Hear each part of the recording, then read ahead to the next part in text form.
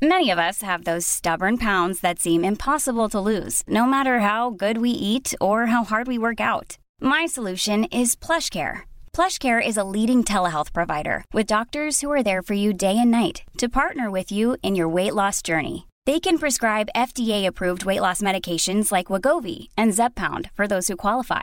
Plus, they accept most insurance plans. To get started, visit plushcare.com/weightloss. That's plushcare.com/weightloss. Life is full of awesome what-ifs, and some not so much, like unexpected medical costs. That's why United Healthcare provides Health Protector Guard fixed indemnity insurance plans to supplement your primary plan and help manage out-of-pocket costs. Learn more at uh1.com. Hey, I'm Ryan Reynolds. At Mint Mobile, we like to do the opposite of what Big Wireless does. They charge you a lot. We charge you a little. So naturally, when they announced they'd be raising their prices due to inflation, we decided to deflate our prices due to not hating you. That's right. We're cutting the price of Mint Unlimited from $30 a month to just $15 a month. Give it a try at mintmobile.com/switch. $45 up front for 3 months plus taxes and fees. Promo rate for new customers for limited time. Unlimited more than 40 gigabytes per month. Slows full terms at mintmobile.com. Peacock is streaming your favorite shows, movies, live sports, breaking news, exclusive originals, and every live WWE pay-per-view. It's The Office, Chris Lee Knows Best, and Peacock original shows like Punky Brewster. Peacock, watch for free, upgrade for more. Stream now at peacocktv.com.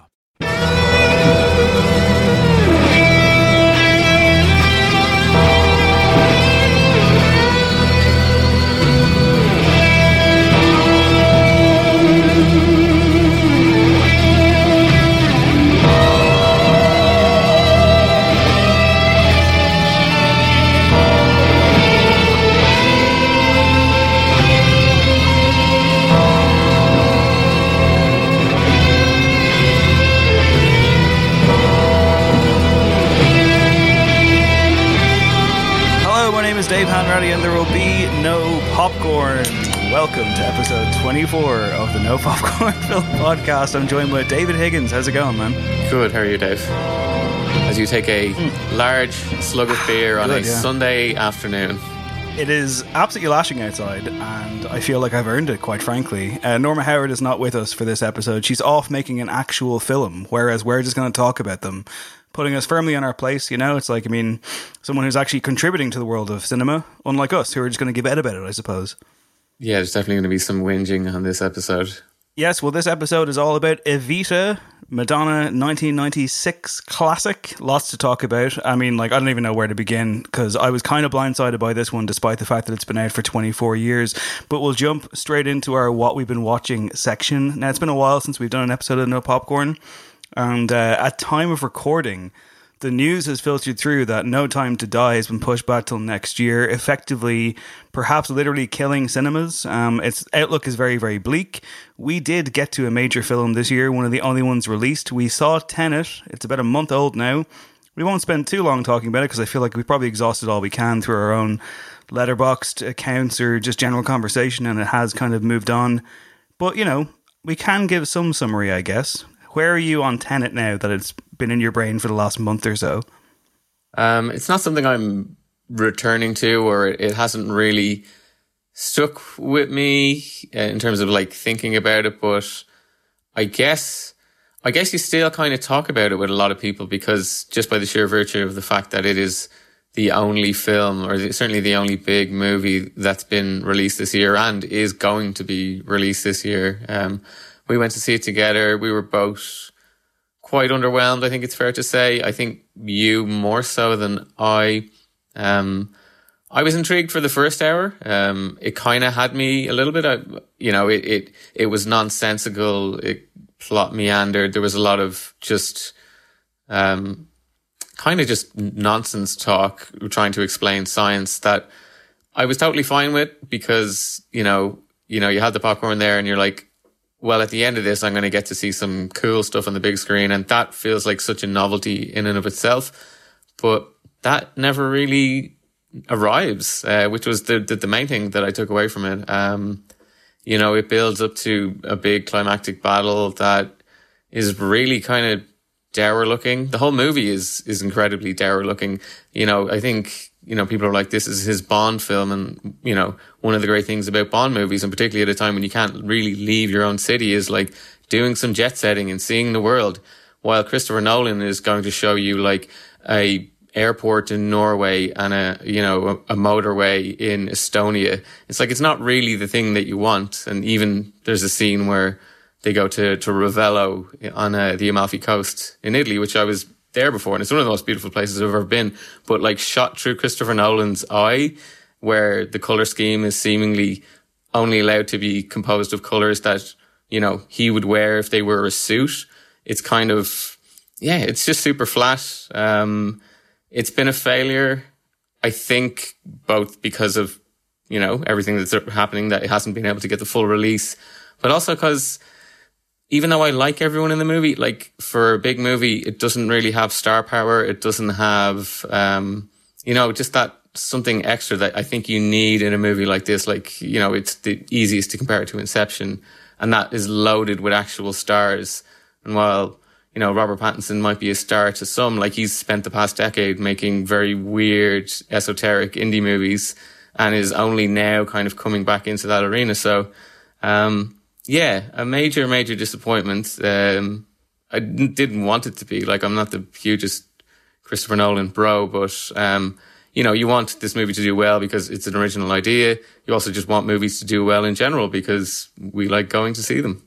Yeah, I mean, I don't, like, it was kind of in one ear and out the other for me. I wasn't anticipating it would be particularly great or anything, but it is an absolutely colossal mess that just doesn't work. I mean, everything from the sound mix, which has been talked about to death, and just it's just kind of Nolan showing actual contempt for the audience. I appreciate that he's out there and he wants to kind of hit you with a barrage and really overwhelm you as a moviegoer. Nothing necessarily wrong with that if you pull it off. But what you have then when all the threads connect or don't connect is a story that isn't very interesting. Like, it's just very rote and kind of weak. Pattinson's great, I guess. He's doing kind of a faux Richard E. Grant impression for most of the movie, but I'm not too convinced by John David Washington. I think Elizabeth Debicki is a good actor, but gets nothing to play with here. Kenneth Branagh kills the film, torpedoes it the second he shows up with a dreadful Russian accent. He's just chewing the fucking scenery like a giant ham every time he's on screen, and it's too much for me. I like the score by Ludwig Göransson, and that's very enjoyable, and I've still listened to that outside of the movie. But it's just like too clever by half, and it just didn't grab me. I thought it was silly. There's one amazing moment where they're discussing the kind of, world-ending capability of the plot, and Elizabeth, I think Robert Pattinson is like, if this thing happens, the entire world will die. And then Elizabeth Debicki's character, who's literally lying on a stretcher, damsel in distress, goes, including my son. And it's like, Jesus Christ, like, as always, that kind of tin ear for dialogue, tone deaf stuff, it's just not good. And I mean, like, I would agree with you though that, it's a shame it didn't fucking like save cinema or anything, but like, I don't know. I mean, future ain't so good. I guess, what else have we been watching? It's spooky season, time of recording. We're recording this at the start of October. We're both challenging ourselves to try and watch 31 horror films in 31 days. How are you getting on so far? I am 3 for 3 so far. I've been doing this for the past couple of years. I don't know why. I mean, I guess it's just, it's colder. You're staying inside, watch some spooky films. I failed spectacularly, I think I said last year, by watching a movie that wasn't actually a horror movie. But this year I started off with Child's Play 3, directed by Jack Bender of Lost fame. I have a soft spot for the Child's Play movies. They're all kind of one and the same, but they're fun. Even though they never really approach anything more than like a nice 3 out of 5, including the remake that was out last year. So, this third one is utter garbage. It kind of continues to follow the story of Chucky trying to terrorize poor Andy Barclay, except he's all grown up. He's played by the guy who was Jimmy Olsen in the Adventures of Lois and Clark. And he's in a military school this time, so it's kind of like having a little bit of fun with the kind of industrial military complex of the US, but it doesn't have the one-liners, it doesn't have the creative kills. When it does have kills, it tends to be, kids being shot with guns, and there's a scene where one kid, you know, heroically throws himself on a hand grenade while they're like supposed to be having some sort of, you know, war games. A very, very terrible film. Better was my next choice, which was A Nightmare on Elm Street 2, Freddy's Revenge. This was fun. Again, I think all the Nightmare on Elm Street movies have a fairly good floor of being decent. You know, the first one's a classic, and they, you know, progressively are of middling quality, but they all have a fun kind of, obviously dreamlike. They can be quite creative in people being murdered in it. This one has like a really strong homoerotic undertext running through it about, you know, similar to Chucky wanting to get inside a child. This involves Freddy trying to like get inside a young boy to basically overtake him. A lot of fun, you know, gore is very nice, and it's kind of classic 80s animatronics and makeup. Very, very good. And then finally, I tied in my spooky season with my Pedro Almodovar season. Mubi. Of course, natural. Well, Mubi have been basically not all of his movies, but they've been having an Almodovar season. So there's lots of his movies that I just hadn't seen. I was like, it's better time than ever to get around to them and to revisit some ones I love. So I watched, you know, a thriller, but I think it's the closest thing he'll ever make to a horror, The Skin I Live In. It was a rewatch. It's something. Anyway, really enjoyable film. It's the kind of thing that if you put it in someone else's hands, like the plot, kind of isolated mad scientist performing experiments on people, like could very, very easily veer into like the human centipede territory.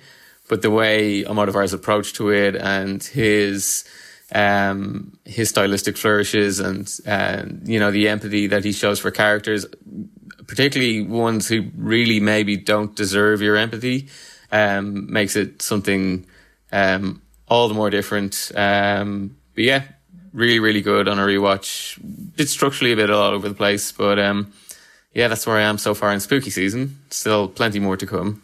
As for me in spooky season, yeah, I'm the same. I'm 3 down as well, including a Freddy Krueger movie of sorts, Wes Craven's New Nightmare, the meta horror from 1994 that paved the way for Scream a couple of years later, with which Wes Craven does a much better job. I remembered enjoying this one a lot more than it actually holds up. It's pretty ropey, like it's got a TV movie sensibility. It starts off with no opening credits because, you know, pretension. It also has an end credit where you get like and Freddy Krueger as himself. It's like, what are you trying to do? For anyone who doesn't know, this is like, I think it's like the 7th film in the Nightmare on Elm Street series where the horse had long bolted, and essentially it's like a meta commentary about like Heather Langenkamp, who was in the first film and the third film. It's her in real life, and she's having like, you know, she's being stalked, and she was stalked in real life, and it's kind of like Wes Craven's writing a movie about, you know, the Nightmare on Elm Street series, and it's kind of one of those, you know, what he's writing is what's happening in real time, and it's less about Freddy Krueger and more of a demonic entity that takes the form of Freddy Krueger. Freddy Krueger, incidentally, who is barely in this film, by the way. It's really kind of boring. It's more of a thriller than a horror, and it contains one of the all-time most irritating child performances by Miko Hughes, who I believe was also in like Mercury Rising and Pet Sematary, and he was the go-to kid for a while. It doesn't hold up. It's got some nice ideas. It's got John Saxon milling around wearing some leisure wear, which I enjoyed, but it just doesn't really hold up. I watched a South Korean revenge film for a change called Bedeviled, which was good, but not amazing. And by the end of it, it was very much like, yeah, I need to take like 17 cold showers. And I guess last night I also watched The Neon Demon, Nicholas Winding Refn film that I really, really enjoy. I know a lot of people don't. I will say that like this is probably like my 3rd or 4th time seeing it, and it did lose something for me this time. It did. I'm kind of more on the side of like I can understand all of the arguments against it a lot more than I ever did before. But I do think as a sensory experience, it's fucking amazing, and it's got a lot going for it, including a great score and a great soundtrack by Cliff Martinez. However, I do believe, by the way, that me mentioning Nicholas Winding Refn is perhaps a perfect pathway for the other season that you've been enjoying, because I think he pops up somewhere along the way in a hilarious DVD extra for you. Yeah, I'm also enjoying William Friedkin's season. I got a Blu-ray of Sorcerer. I would say maybe his masterpiece, but his much troubled production from the late 70s. And the Blu-ray contains like a 75-minute conversation between William Friedkin and Nicholas Winding Refn. I think there's parts of it, you said that you'd found some parts on YouTube. I would recommend anyone with any kind of passing interest in either of them to seek it out. You have Winding Refn, who, you can tell, by his movies alone that he has a pretty high opinion of himself. And he's talking to Friedkin and he's trying to like sell this idea that Nicholas Winding Refn is the new Billy Friedkin. And Friedkin's kind of just like, who is this guy? Why am I in this room with this guy? He really kind of harbors on about how much of a spectacular commercial failure Sorcerer was. For people that don't know, Sorcerer was what he made after The Exorcist, and he was basically kind of given carte blanche to do anything that he wanted. So he decided to make this movie with no people who were really famous in it. Like Roy Scheider is the most famous person in it, and then he kind of rounded out the cast with European actors. Filmed it in the Dominican Republic on this insane set that was probably only came second to what was happening when Coppola was making Apocalypse Now. It was also around that same time, and they were kind of I think there was like a bit of a dick swing contest in Hollywood of like who could make the most troubled shoot, who could really get in the muck. So anyway, he makes Sorcerer. It's not in any way a horror film, as you might think by the name of it. There's no fantasy elements. It's basically just guys driving around a truck with dynamite in the back of it through the jungle. It was released a week after Star Wars came out and absolutely tanked. It kind of torpedoed Friedkin's career for a little while, and he kind of had to come back on it. But Winding Refn just like keeps hitting this point, and Friedkin kind of gets tired with him about it.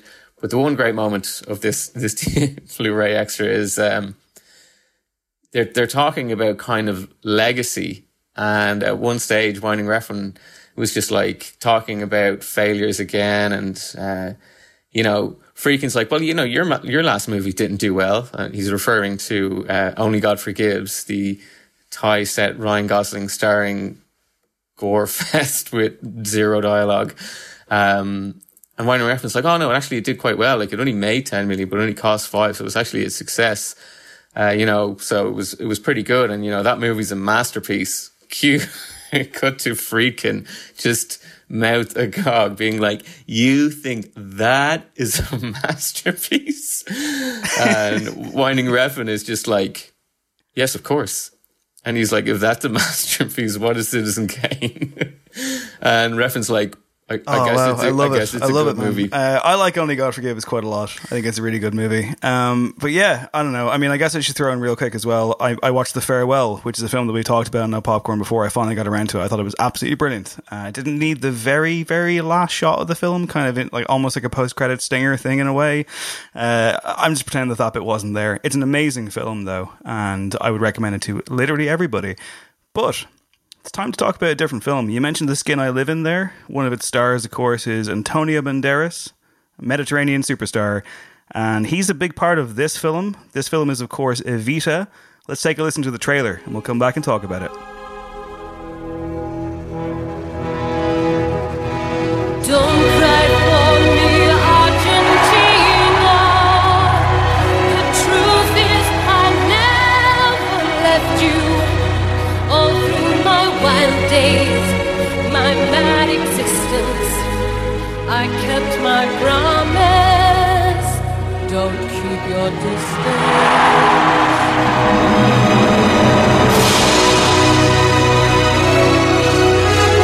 Released in America on Christmas Day in 1996. Fun for all the family.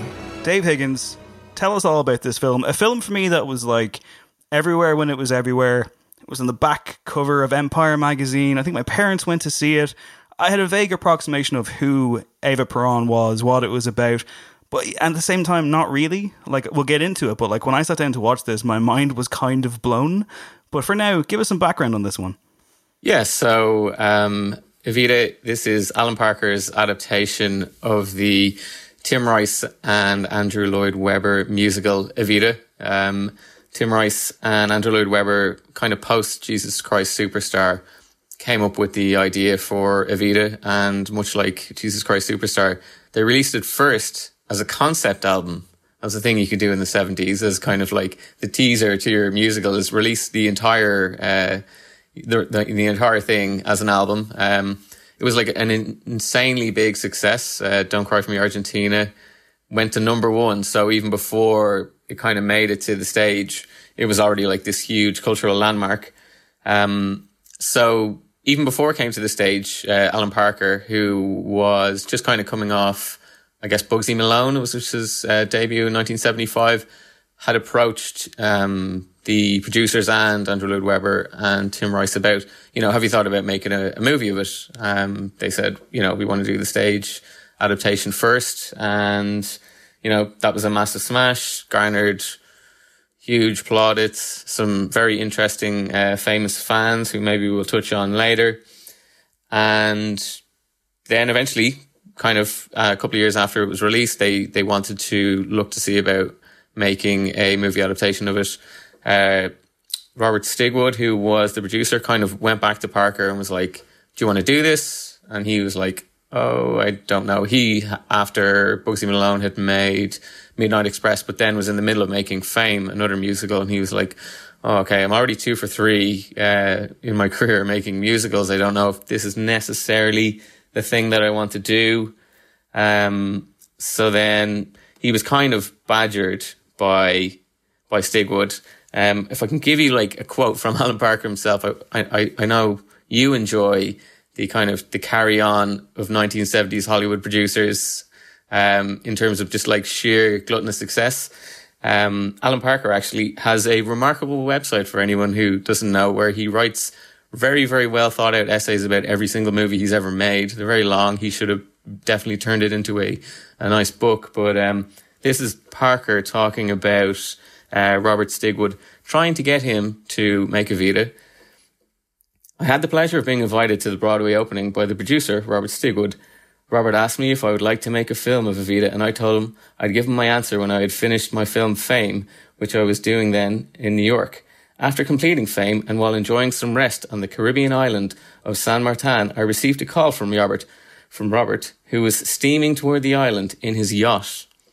I'd always been a tad wary of Robert's enthusiasm ever since 1977, when he went to great lengths to encourage me to do a film version of Sgt. Pepper and hired 100 out-of-work actors to picket and heckle the hotel where I was staying in Los Angeles. The crowd, carrying balloons and placards, chanted, "Alan Parker, Sgt. Pepper is after you." There are few moments of embarrassment in my life to match this episode.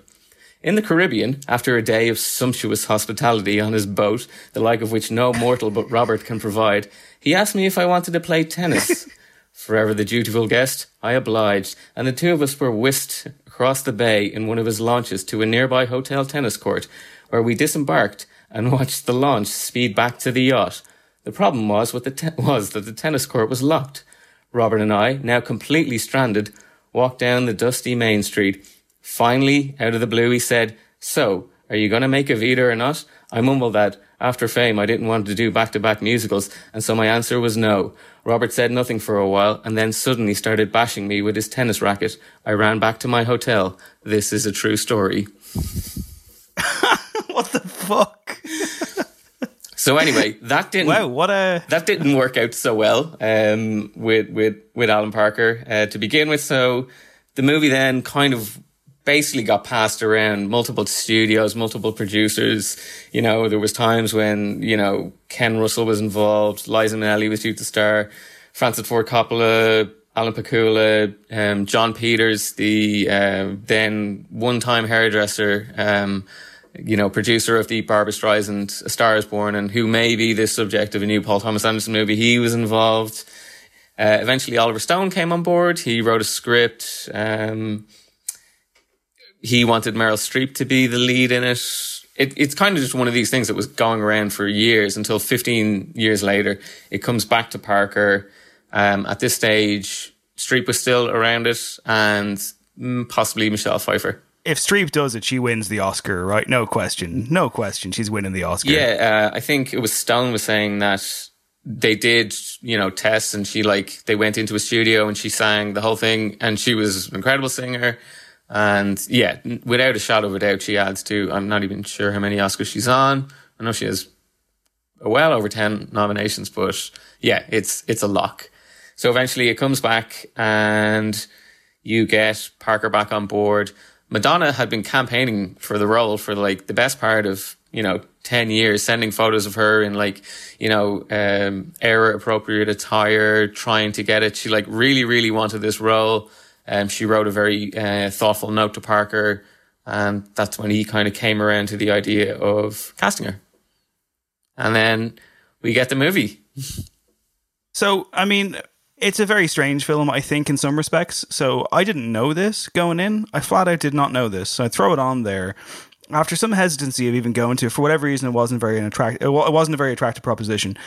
I didn't realize that this film, I mean, it's a musical in the literal sense of it, in that it is non-stop. It's basically a 2-hour, 10-minute music video. It's song after song after song after song after song. There's almost no incidental dialogue. There's almost no moments when someone is like, hey, Ava, how you doing? That doesn't exist. It's if you get anything like that, there's 1 or 2 moments where I guess they just couldn't get singing involved. But generally, if somebody is asking her how she's doing, they're singing it, she's singing it, and it's just song into giant production number, giant dance number.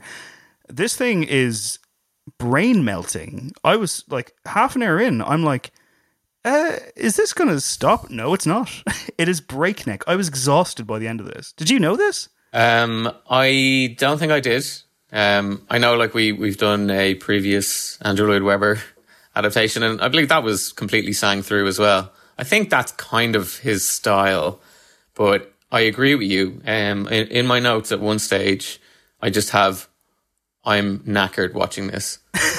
Because, yeah, as you say, there isn't a moment to kind of take in what's happening. And there's a lot happens in this movie, but, in terms of if you're trying to keep up with the dialogue, another thing that kind of I didn't know going into it is that Antonio Banderas' character, Shay, is, he's kind of the narrator.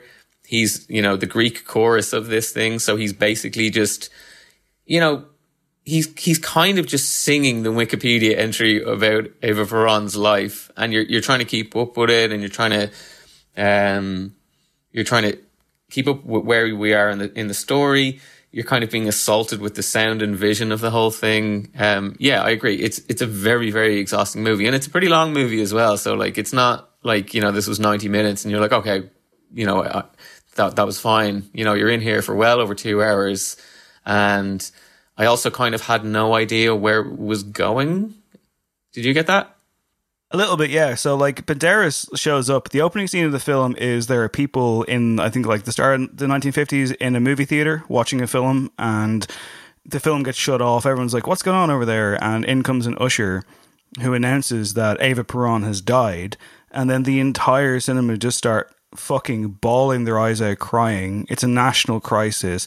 Antonio Banderas' character is sitting in the middle of the thing, and he's just kind of looking a bit forlorn and a bit bruised up. But he takes on all these different guises throughout the film. He's a revolutionary. I think he's meant to be Che Guevara in a way. I think that was talked about possibly at some point. He is in the, I think it was in one, in some of the productions he is Che Guevara. I think they only realized after a while, they were like, oh, Che Guevara was also from Argentina. But I think at the time when this was made, Che Guevara would have been a medical student. If anyone's seen the Motorcycle Diaries, he would have been that Che Guevara as opposed to your Benicio del Toro era Che Guevara. But I think it was trying to be a contrast, but they pretty much discard that for this movie. Yeah, he's this kind of, he could be a bartender in one scene, or he could be just at a party or something. He the character doesn't exist as a character. He is, as you say, the chorus.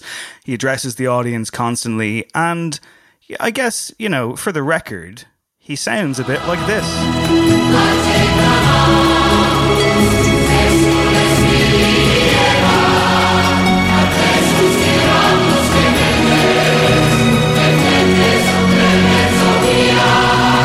You let down your people every time. You were supposed to have been immortal.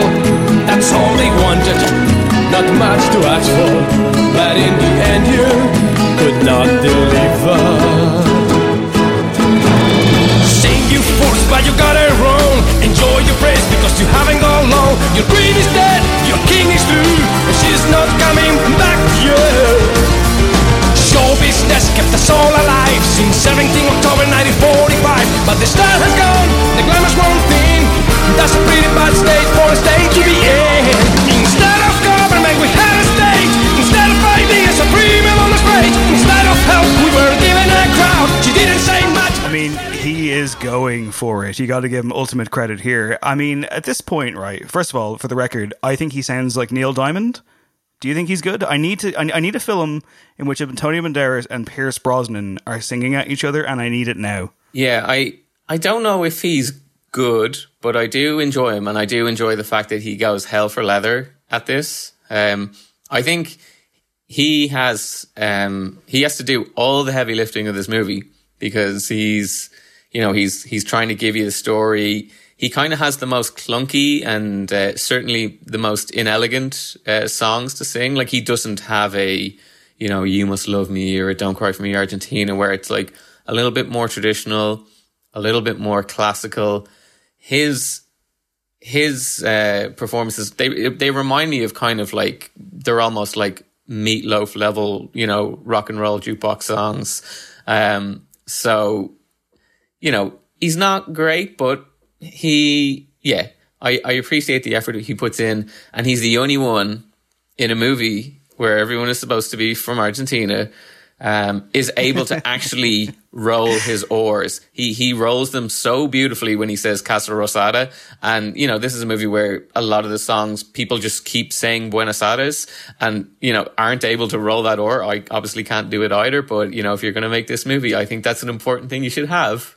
Well, I was going to say, first of all, on the music point, you've completely stolen Meatloaf from me. I have a note written down here that the music in this film is kind of woeful. You heard it at the start of this episode, like that Lethal Weapon-esque guitar riff. I've written down here that, this film is so melodramatic. Like, it's instantly melodramatic, and it does not let up. Music-wise, I mean, it's simultaneously operatic and gothic, like Meatloaf was locked into a studio with U2, Queen, Bruce Springsteen, and John Williams, but they were given about 5 to 10 presets to play with or something. It's like it has to sound this way.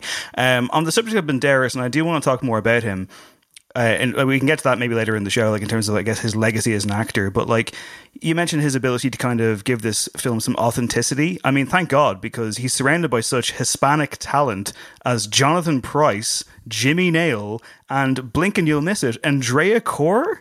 Yeah, the casting in this movie is utterly baffling. Obviously it's a big Hollywood production, and Hollywood has made some inroads in terms of representation and casting. And this is one of these movies from, a different era where you're like, really? Is this what you're going to give us? Particularly, you can understand, maybe casting Madonna, big star, someone can actually sing, but Jonathan Pryce is a strange one. I know, I think he was in Miss Saigon. He's not a great singer. He doesn't have as many moments for that, but for such a small role, casting, son of Newcastle, Jimmy Nail, as, this fourth build, this, troubadour who kind of hangs around bars and sings romantic ballads and, gives Evita, her big break. Just utterly baffling. It's there has to be more people that they could have cast in this. So, I mean, his character is a guy called Magaldi. I'm going to give you a 30-second snippet here of Madonna singing on a song called Ava and Magaldi. So I'll give you a taste of what she sounds like in this movie. Obviously, she is known for her singing. Here's how she does with it. And then after that, Higgs, I want you to try and explain the plot of this film to someone who might never have heard of this person at all, because I'm not sure the film does an amazing job with it, but let's see if you can do better. But first, here's Madonna in song.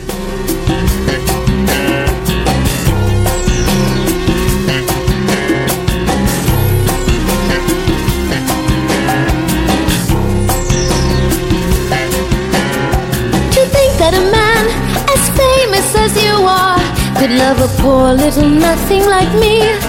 I wanna be a part of Buenos Aires, Big Apple. She wants to be a part of Buenos Aires. I will say I'm absolutely loving that fucking, you know, music from a level of the original Doom in the background there. Like, some choices were seriously made, but seriously, just try and like give me a potted history of what this film is about, because it is in and of itself a potted history, right? Albeit a very exaggerated one, perhaps. Yeah, just on that piece of music, my notes have it as being Primus swamp bass is what I was getting from that. So, this movie is about Eva Perón, who was the wife. She is the spiritual leader of the nation of Argentina, was awarded after her death. The wife of Juan Perón, a president, a former military general who rose to power. She was a singer, a model, an actress who kind of rose up, met Perón at a time when there was like multiple military coups and instability in Argentina. Perón kind of pushed a very populist agenda that he wanted to help what are called the descamisados, like the shirtless, the people without shirts in Argentina, and he used Eva's image to ascend, and they were very much a power couple. She brought kind of star power to his presidential candidacy. So yeah, the movie kind of goes very, very quickly through her very quick rise from, the opening scene, or one of the opening scenes is her as a child, and she's going to the funeral of her father, but she's not let in because she is one of the descamisados, and she's not allowed in. They don't want her there, and you can tell she already has a chip on her shoulder about that. But yeah, once she makes it to the top and they become president, she goes on a tour around Europe called the Rainbow Tour, where she had mixed reactions. He was loved in Spain, hated, called a whore, or Mussolini's whore in Italy, was kind of given short shrift by the Pope. I think the English didn't even welcome her.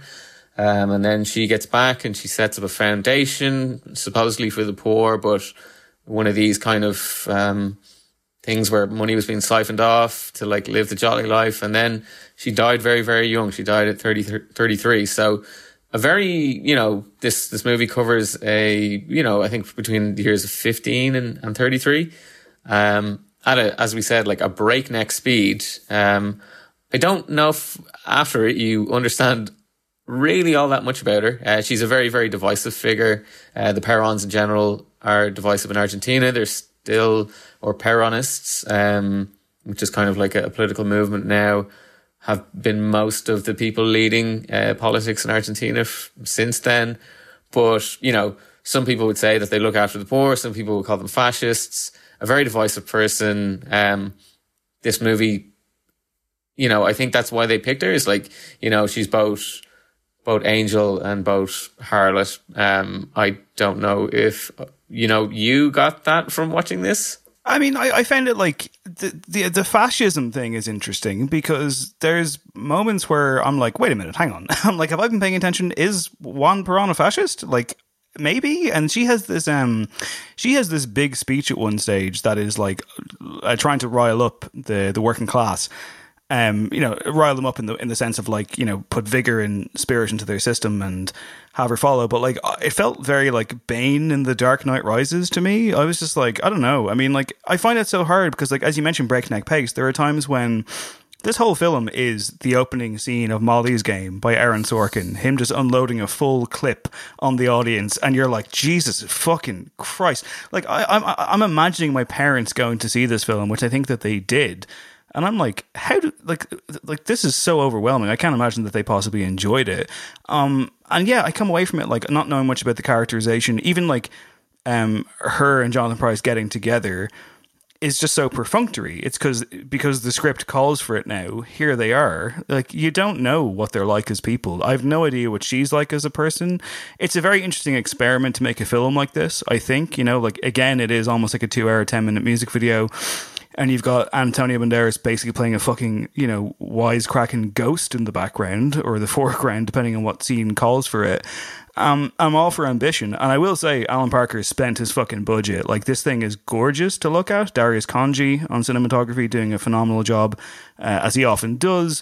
Money was spent, man. The amount of extras that you see in huge kind of sequences of people like in crowds and just the spaces that they use, the lighting that they use. It's an extravagant mess, but it is in fact a mess. Yeah, just on the budget, if I can return to the words of Alan Parker himself, he kind of was talking about where the money went, and as you said, it's all there up on the screen. Like, I think you know, I don't know what his greatest movie is, but he's always been a very, very good visualist. He's always had a strong aesthetic, you know, from the get-go, from Bugsy Malone all the way through. Maybe not so much to, you know, how he finished with The Life of David Gale, but yeah, just him talking about the funeral scene, which kind of the movie opens with her funeral, which is this big, gorgeous, gigantic, opulent procession that they filmed in Budapest to recreate Buenos Aires. So just to give you an idea, he said, the call sheet read as follows: 4,000 crowd to include 50 mounted police plus horses, 200 soldiers, 50 army officers, 50 foot police, 60 sailors, 60 nurses, 300 working class women, 100 upper class women, 51 desconocidos, 20 naval officers, 12 naval police, 300 working class men, 15 palace guards, 8 pallbearers, 60 Navy cadets, 60 Army cadets, 300 middle class women, 300 middle class men, 100 aristo men, 100 boys, 100 girls, 200 male background, 200 female background, 1,400 miscellaneous background, gun carriage, coffin, 4 army motorcycles, 2 police motorcycles, 6 Bren characters, 2 half-track military vehicles, 2 Fox tanks, 4 army trucks, etc., etc. Like, this is grand filmmaking that we don't get anymore, in a sense that, exactly, you know, this is a CGI scene with, you know, a couple of people in the front. You know, you have that scene, you have the scene in front of the Casa Rosada, which they actually filmed in. They went to Buenos Aires to film, and they had an interesting time because, again, the Perrons remain very, very, you know, they split opinion in Argentina, and I think the president at the time, Carlos Menem, had met with Alan Parker multiple times and was like, "No, I don't really want you to film here. I don't think, you know, you're going to be good for this. I don't like what you're going to have to say. I don't like the musical."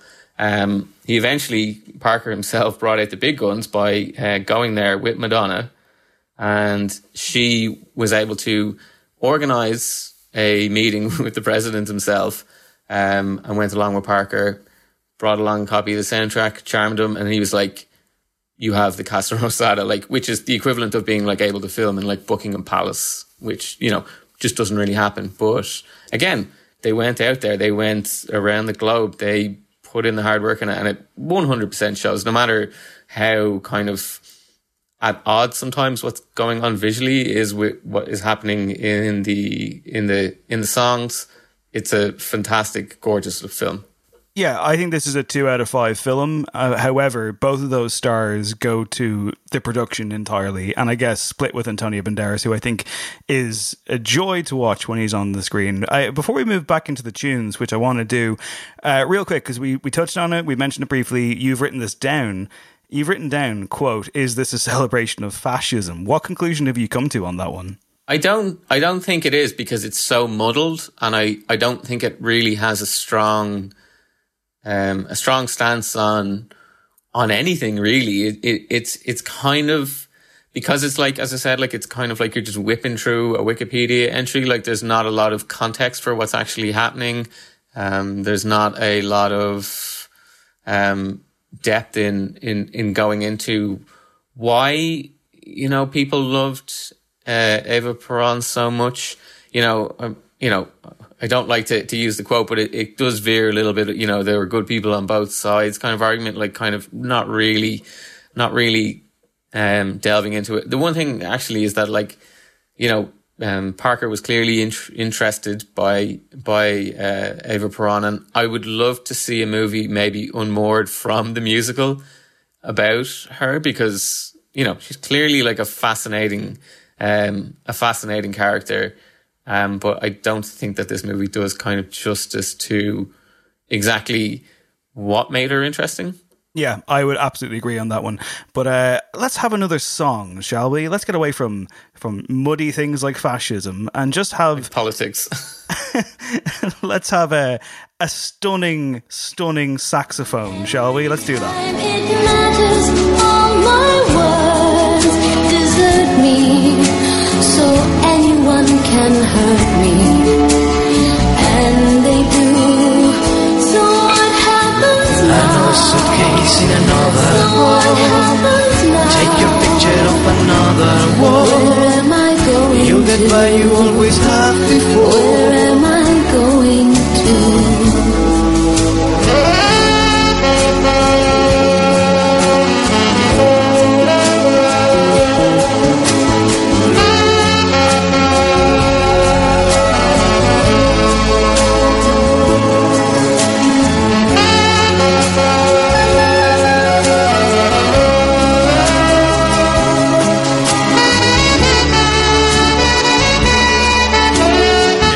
Anthony Gonzalez of M83 heard that and was like, I think I know what I'm doing for my next album. Saxophone, man. It rarely misses, does it? That song, Another Suitcase in Another Hall, you get a couple of blasts of that in the movie, particularly the one time when Andrea Corr shows up for like all of 1 minute. She plays the mistress of Juan Perón, and Evita is surprisingly forgiving of him and very much like time to go love. Andrea Corr, this is like 95, 96 when she's in the movie. She's in it for like almost no time at all, but she does get to sing that like very nice hook, you know, like where am I going thing, and get her very much, you know, Corr's signature vocal in there. And I wanted more of her because like I think that's a really nice song. I don't love this film. I think it is a bit of a mess.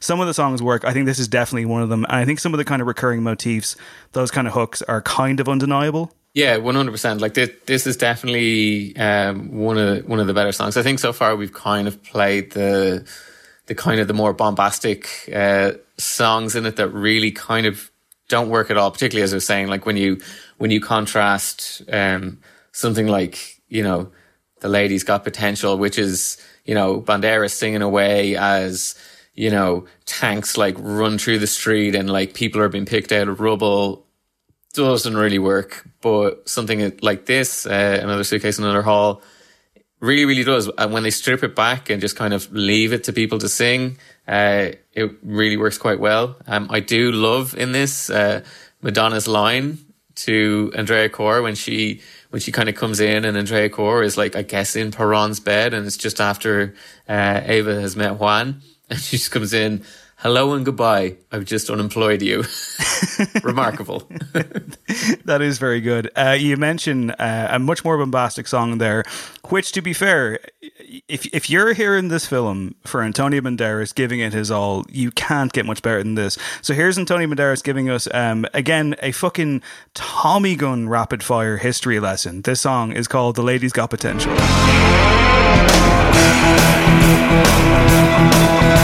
In June of 43 there was a military coup.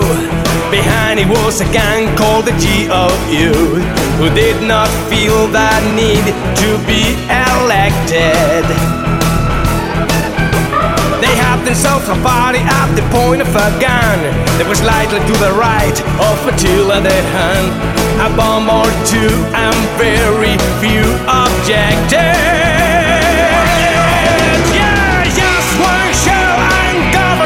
Fall like flies. Goodbye, they stumble and fall.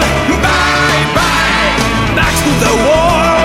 Aim high, we're having a ball. The tank and bullet rule as democracy dies.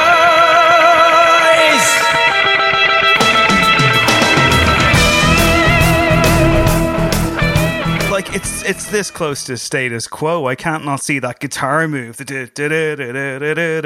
it's so top of the pops. I mean, like, it's ridiculous. It's a cartoon. Again, like I say, I'm not suddenly turning around being like, this film rules, man, because when I was putting those clips together, I was like, these clips rule. I'm having a good time, but like, you got to suffer through a bit of a slog to get there. Again, we'll get back into Banderas because I do want to spotlight him, but like, that song in particular, right, invites, as you say, like the tone, there's a bit of a tonal mash that doesn't quite work. And it's about like war and coups and death and all this kind of stuff. I mean, despite depictions of conflict, there is no discernible conflict in this film. No, that's kind of one of the things about it. It's just like, it's all with Banderas being kind of the Greek chorus, he's basically just kind of like getting you up to speed so you can have your scenes with Evita where she gets to, you know, sing "Don't Cry for Me, Argentina." Like, a lot of it feels like, you know, I mentioned earlier, he's doing a lot of the backbreaking labor in this movie. And, you know, this song is like a perfect example of it, where it's probably covering like a couple of years of political unrest in Argentina. It fires through it.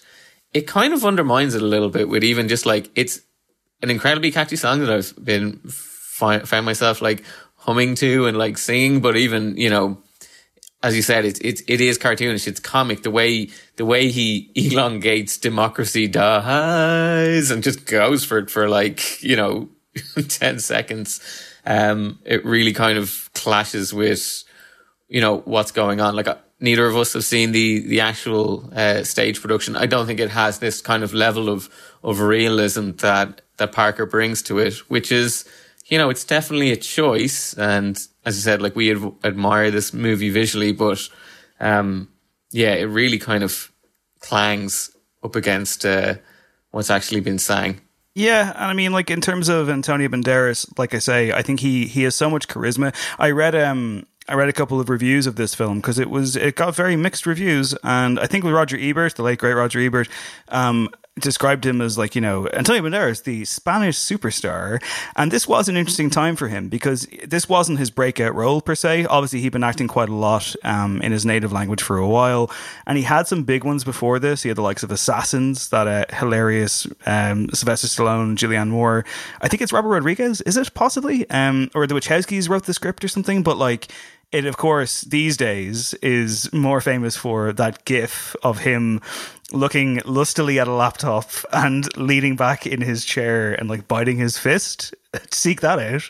It was Richard Donner who made Assassins, and I love that you've gone to, you know, he'd made some successful films before and went to Assassins before you went to Interview with the Vampire. Oh my God. Philadelphia. Shame on me. Assassins just has that kind of... And Desperado, of course, at that stage. Yeah, Desperado, which was the first time I ever saw him in anything. But it's weird. So he makes Evita in 96 and doesn't make anything for 2 more years. Then The Mask of Zorro comes out. And by that point, he's like Hollywood A-list. But he goes in the wilderness. He makes crap like The 13th Warrior and Play It to the Bone and lots of other stuff I'm forgetting. Ballistic X versus Sever, one of those all-time bad ones. I kind of feel like in recent years, I guess particularly through his association with Pedro Almodovar and others, he's very much being taken not just seriously again, but he's now being talked about as maybe one of the greats. Where do you land on him?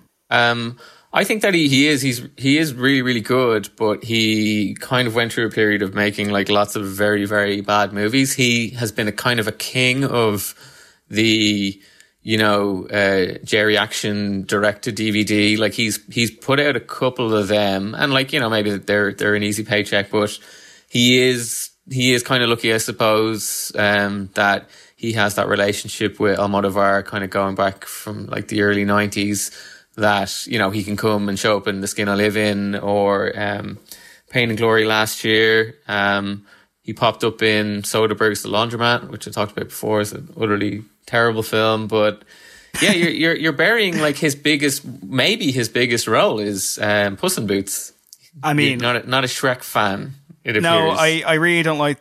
Yeah, I don't like those films whatsoever. But I guess Puss in Boots is a bit of fun. Maybe, I don't know. I think Shrek's kind of dreadful in general. I don't get it. I don't get the appeal. I don't get this weird revisionist appeal on it either. I fucking saw it in the cinema in 2001, guys. It sucked then. It sucks now. Yeah, I'm not a huge fan of it myself, but I guess, yeah, like he made like 4 or 5 of them, probably made a spin-off of Puss in Boots. He's had a very interesting career. Like I never watch him and I'm like, I can't like pick out roles where he's like very bad. And he has been in bad movies, but he does pick some interesting roles. Like, again, like going back to work with Almodovar, he pops up in Haywire. He's great in that. I do think he's a really, really good actor, but I mean, show me any actor who's been working for 4 decades, who's got a spotless record. Like when you make the amount that he makes, I guess there's going to be a lot of very questionable roles. Yeah, that's fair. We probably haven't focused enough on the leading light of this film, so let's do that just now. And of course, we'll cue it in with the most famous song from this film. I never expected it to. Don't cry for me, Argentina. The truth is I never left you. All through my wild days, my mad existence, I kept my promise. Don't keep your distance. That is, of course, Don't Cry For Me, Argentina. Real quick, is it a good song? Yeah, is it played to death? It's an absolute banger. It's fantastic. All right. Yeah, like this was the kind of the cultural legacy of this movie. I mean, obviously it existed before and was like a number 1 hit before, but I think it probably went to number 1 again certainly at the end of start of 97. It's the one thing I took away from it. Like I used to hum it when I was a kid. It was everywhere. And I still think it's really, really good. As I said, like this movie and the musical itself operates best when it's this kind of pace, and not, full on. But yeah, Madonna, I think she's pretty good in this film. She's kind of, I don't know if she has a lot to do. She's not in as much as kind of like you would have thought for a movie where she plays, the title character. But, I think, vocally her performance is really, really good. I think she has the presence. She looks quite like Eva Peron, and yeah, it's a fairly solid role. Well, I'll tell you someone who doesn't appreciate her performance in this movie. It's Patti LuPone, who played Eva Peron originally, I believe, made the role famous. And I think it was 3 years ago or so, or maybe a little bit longer, she was on some American talk show and she was asked what she thought about the Madonna version. She called it a piece of shit. And she also said, and I quote, "Madonna is a movie killer. She's dead behind the eyes. She cannot act her way out of a paper bag. She should not be in film or on stage. She's a wonderful performer for what she does, but she is not an actress." Fucking hell. That is ruthless from Patti. Don't hold back. I think movie-wise, it's hard to kind of call upon great Madonna performances. I guess she's fun in A League of Their Own. It's a supporting role, and Desperately Seeking Susan. The less said about Body of Evidence, the better. I've never seen Swept Away, a film that almost swept away the career of Guy Ritchie, and maybe it should have. I don't know. I mean, like, again, it's that thing of like, she can sing, we know this. She can do that job, but like, it's very hard to imbue this character with anything because it's just a jukebox. Have you seen Dick Tracy, David? I'm too scared to go back to it. It kind of traumatized me as a child. I think you've done a recent rewatch, have you? I did, yeah. It's one of the most fascinating blockbusters maybe that's ever been made, where, Warren Beatty kind of used all his built-up, credit with everyone in Hollywood to make this insanely weird adaptation of like a comic strip from like the 40s and the 50s. Where, it's supposed to be kind of like a gangster movie, but it's like incredibly technicolor. I think there's only 6 or 7 colors in the entire film. Everyone is wearing insane prosthetics, some of which are like Lynchian in the terror that they invoke within me. But Madonna is in it as a kind of a cabaret singer. And for a movie that is, for all intents and purposes, made for children, this is the thirstiest, horniest, like sex-fueled performance I've ever seen in a kid's film. There is a scene where she's like trying to seduce Dick Tracy, and like he's at his desk at the police station, and she climbs like on all fours on like front of his desk, ass in his face, basically just being like, "Spank me atop this desk, Dick Tracy." So anyway, that's Dick Tracy. I'm isolating that audio. Just that's gonna be like some kind of weird drop I'll have. Maybe it'd be like my message alert. Jesus Christ. Yeah, no, I don't know. I feel like I saw Dick Tracy in the cinema and did not know what I was seeing, because yeah, it's a mixture of grotesque and I was probably too young to understand what I was really, really seeing. I mean, like, listen, I think, you know, while I would posit that you haven't lived until you've heard Jonathan Pryce flatly sing "I Can Find Job Satisfaction in Paraguay." At the same time, I wonder if we could do better. If Evita was being made today, who do you put behind the camera? Who do you put in front of the camera? Well, in front of the camera, I'm always I'm conscious of being critical of the casting of this movie, so I'm going to improve it, I hope. But I also want it to be successful. So for Evita, I'm going with Rosalia. Now, I don't think I could tell you 3 Rosalia songs, but I know that Rosalia would get the bums on the seats, and she's got tunes, so I'm going with her. She has made her acting debut. She was actually in Pain and Glory with Antonio Banderas last year. She had a small role. So for Shay, I'm bringing him back. He's been making very poor films for too long. It's our old friend Oscar Isaac. Excellent. Yeah, perfect. For Juan Perón, I'm going to do something that happens a lot in stage musicals, where someone will return but in a different role. I'm taking Antonio Banderas as my Juan. Ah, yeah, that's genius. Bring him back. Wow, that's really good. I'm impressed. Magaldi. This is when I was starting to struggle. I was like, okay, I need an older, potentially South American actor. I went with Ricardo Darín. I don't know if you've ever seen The Secrets in Their Eyes. He's a very good Argentine actor. I went with him. And then to round it out in the Andrea Cora role, I've just gone with Ana de Armas or Selena Gomez. You could pick or choose. I was going to say Selena Gomez for the expanded role of the mistress. That's perfect. We're on the same page. This is beautiful. However, I do think we should be in thrall somehow. I think the Jimmy Nail role should go to another Newcastle son. I think it should be Charlie Hunnam. Get him in there. Oh, wow. Can we find something for Edgar Ramirez to do? I'd like to get him into this movie. I don't know. Maybe make a new character. There are another couple of roles. I think in the Rainbow Tour, a couple of people have a couple of lines.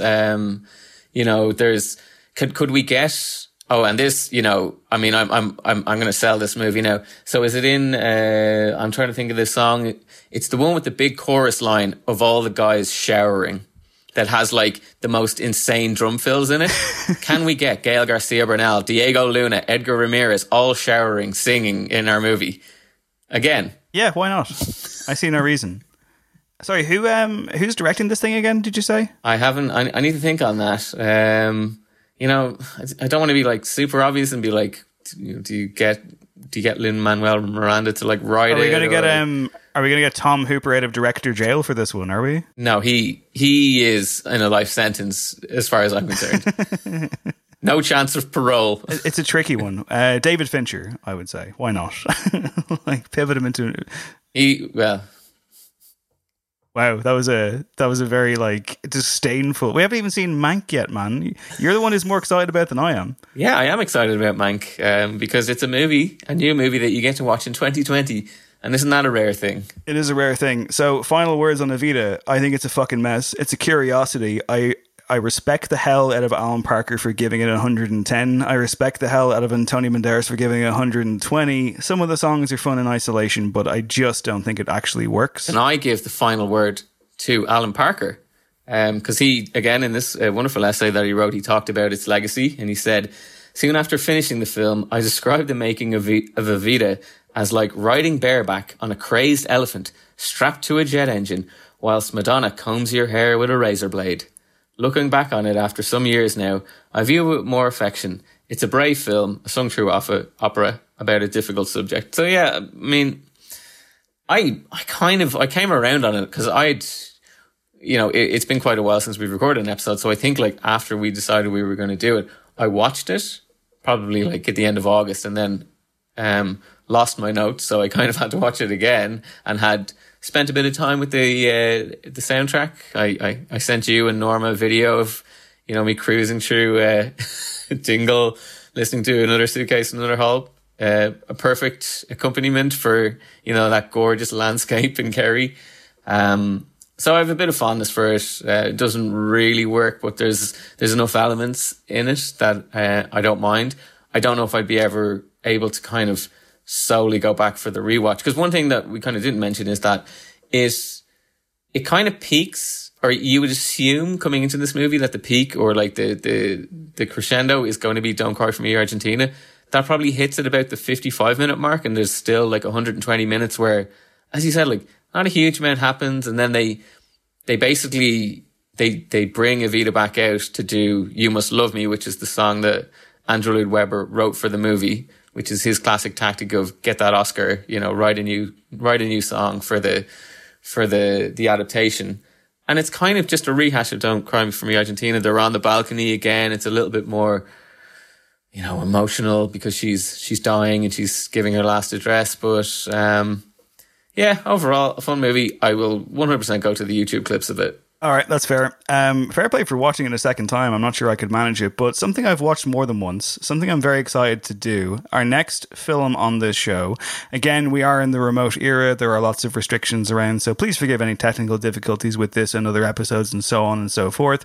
But happily, I guess, you know, that kind of rough and ready vibe suits us because we're going to stay in the mid-90s. It is spooky season, and so after me trying to do this film for a very long time, it's finally time, everybody. It is, of course, this bad boy. There is a legend that a crow can carry a soul back from the dead to seek justice and put the wrong things right.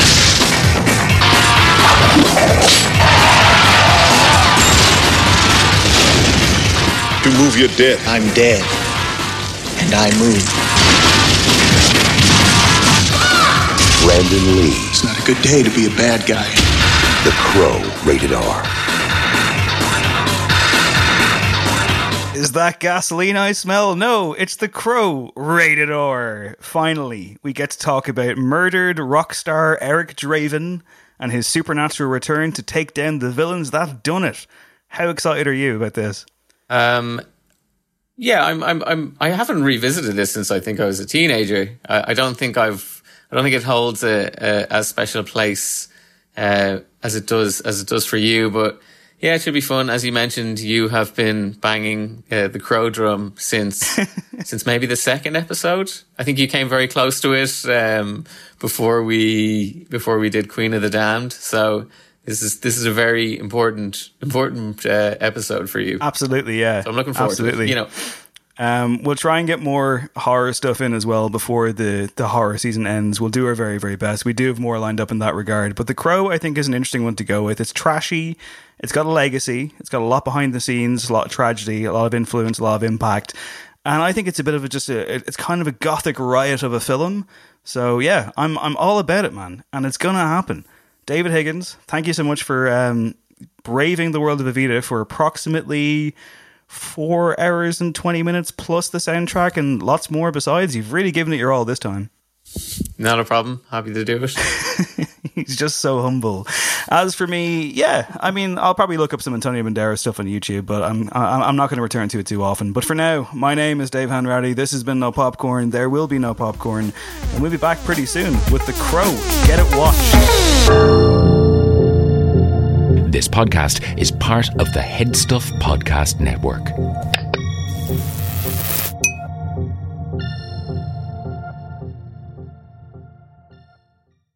Enjoy! Thanks. Order breakfast at the McDonald's drive-thru. Tell yourself you'll wait to eat it at work, but it smells way too good. So you eat it right there in the McDonald's parking lot meal. There's a meal for every morning at McDonald's. Right now, get any size iced coffee for 99 cents until 11 a.m. and pair it with your favorite breakfast sandwich or one of our tasty bakery treats. Price and participation may vary. Ba-da-ba-ba-ba. McDonald's. I'm loving it. Hi, I'm Daniel, founder of Pretty Litter. Cats and cat owners deserve better than any old-fashioned litter. That's why I teamed up with scientists and veterinarians to create Pretty Litter. Its innovative crystal formula has superior odor control and weighs up to 80% less than clay litter. Pretty Litter even monitors health by changing colors to help detect early signs of potential illness. It's the world's smartest kitty litter. Go to prettylitter.com and use code ACAST for 20% off your first order and a free cat toy. Terms and conditions apply. See site for details. Even when we're on a budget, we still deserve nice things. Quince is a place to scoop up stunning high-end goods for 50 to 80% less than similar brands. They have buttery soft cashmere sweaters starting at $50, luxurious Italian leather bags, and so much more. Plus, Quince only works with factories that use safe, ethical, and responsible manufacturing. Get the high-end goods you'll love without the high price tag with Quince. Go to quince.com/style for free shipping and 365-day returns. Imagine the softest sheets you've ever felt. Now imagine them getting even softer over time. That's what you'll feel with Boll & Branch's organic cotton sheets. In a recent customer survey, 96% replied that Boll & Branch sheets get softer with every wash. Start getting your best night's sleep in these sheets that get softer and softer for years to come. Try their sheets with a 30-night guarantee. Plus, get 15% off your first order at bollandbranch.com. Code BUTTERY. Exclusions apply. See site for details.